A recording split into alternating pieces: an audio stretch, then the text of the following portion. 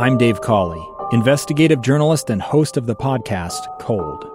In October of 1985, a woman named Sheree Warren left work at a busy Salt Lake City office to meet her estranged husband at a downtown auto dealership. She never made it home.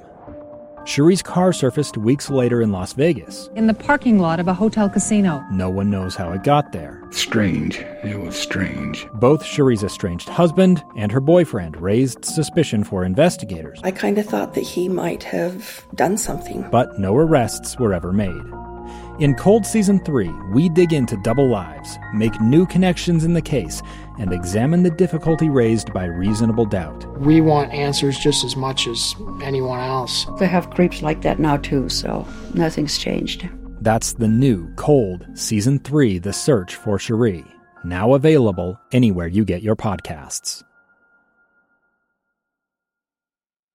Welcome back to Live Mike. I'm Lee Lonsberry, episode 56 today. That's pretty good. The story I told in the last segment dealing with protesters storming the stage of a Joe Biden event in Los Angeles yesterday. There's video of that. I'd like you to check it out. I want you to see the instinct of Joe Biden's wife, Jill, as well as his communications director, Simone Sanders. That's, again, at my Facebook page, Lee Lonsberry. Just go on there, click and clack your way, and you'll be able to see it. There are also some pictures from our broadcast yesterday at the library. Pretty cool scene.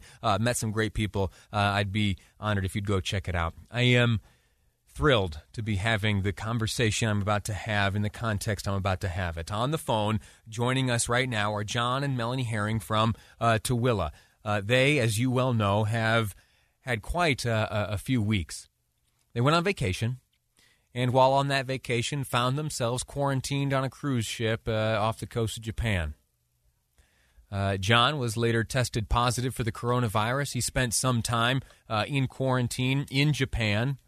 His wife, Melanie, who will join us in just a moment, she got on a U.S. transport aircraft, came back here to the United States, where she faced a 14-day quarantine at Travis Air Force Base. Both of them very kindly kept us all apprised to what they were going through, and they did so with grace and kindness and patience and understanding while facing something that you and I may not have the strength to endure. They did so with great strength and kindness and understanding. It was a treat to see the type of grace that was brought to a very difficult situation, and I am so happy that right now John and Melanie join us on the phone together, reunited back home in Utah together. How are you doing?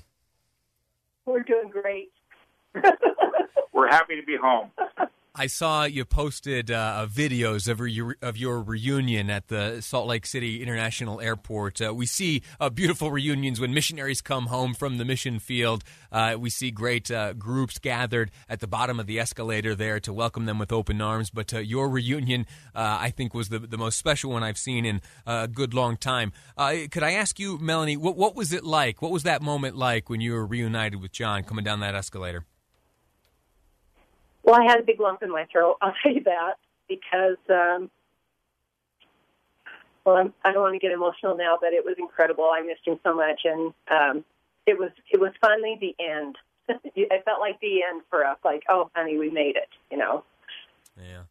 John, when all was told, how long was it that you were separated? I believe it was 3 weeks, so 18 days, I guess.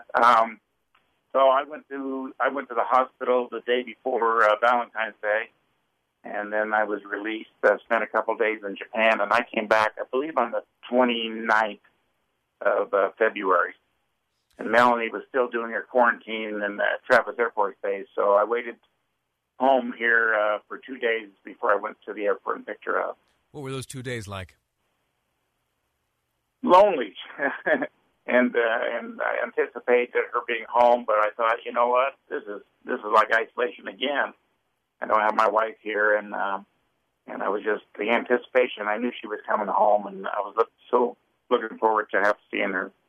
Yeah. Let me ask you this: 18 days of separation in the course of your marriage. Have you been apart for that long ever before? No, never before. Yeah, that was the longest period. I think the longest period then was about 7 days.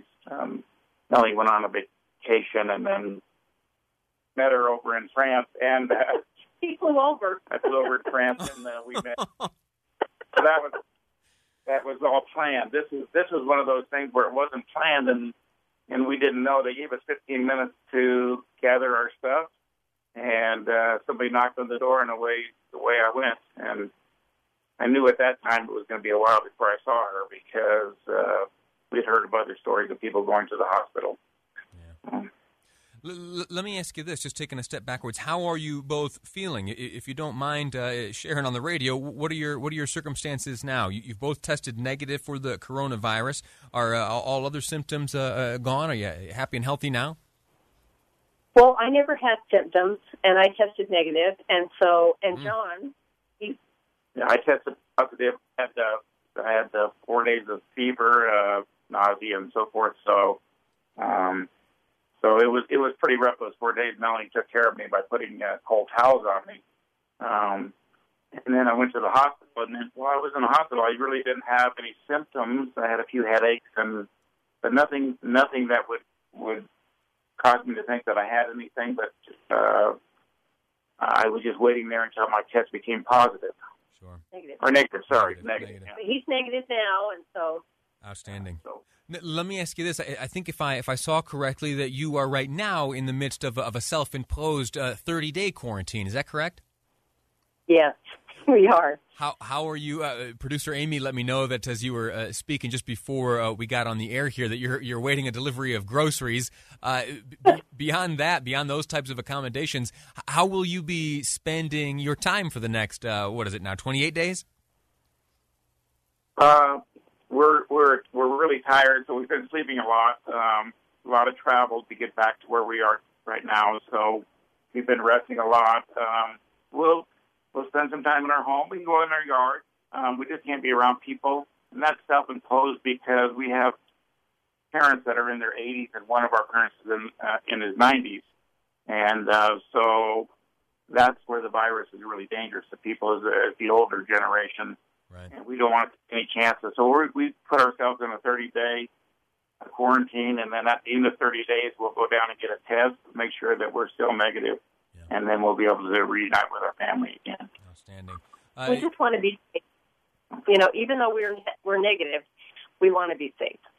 It's so prudent and wise, and I think that that prudence it really ought to be the attitude of the day, especially as we face this coronavirus as it spreads around and we seek to understand it. John and Melanie, I am so incredibly grateful to you for a number of reasons. First, for being willing to share your story, to keep us and those of us who were praying for you and thinking about you during the course of your ordeal. Your social media postings were uplifting and positive and optimistic. You really set a good example, I think, to everyone on the graceful and good way to respond to adversity. I'm grateful to you for doing that. I'm grateful to you, too, for putting up with my annoyances, sending you text messages and begging you to come on the radio and all that. I wish you the very, very best, not only to you, but your families as well.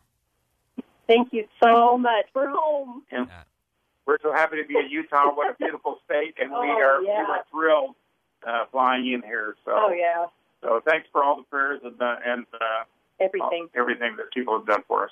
Absolutely.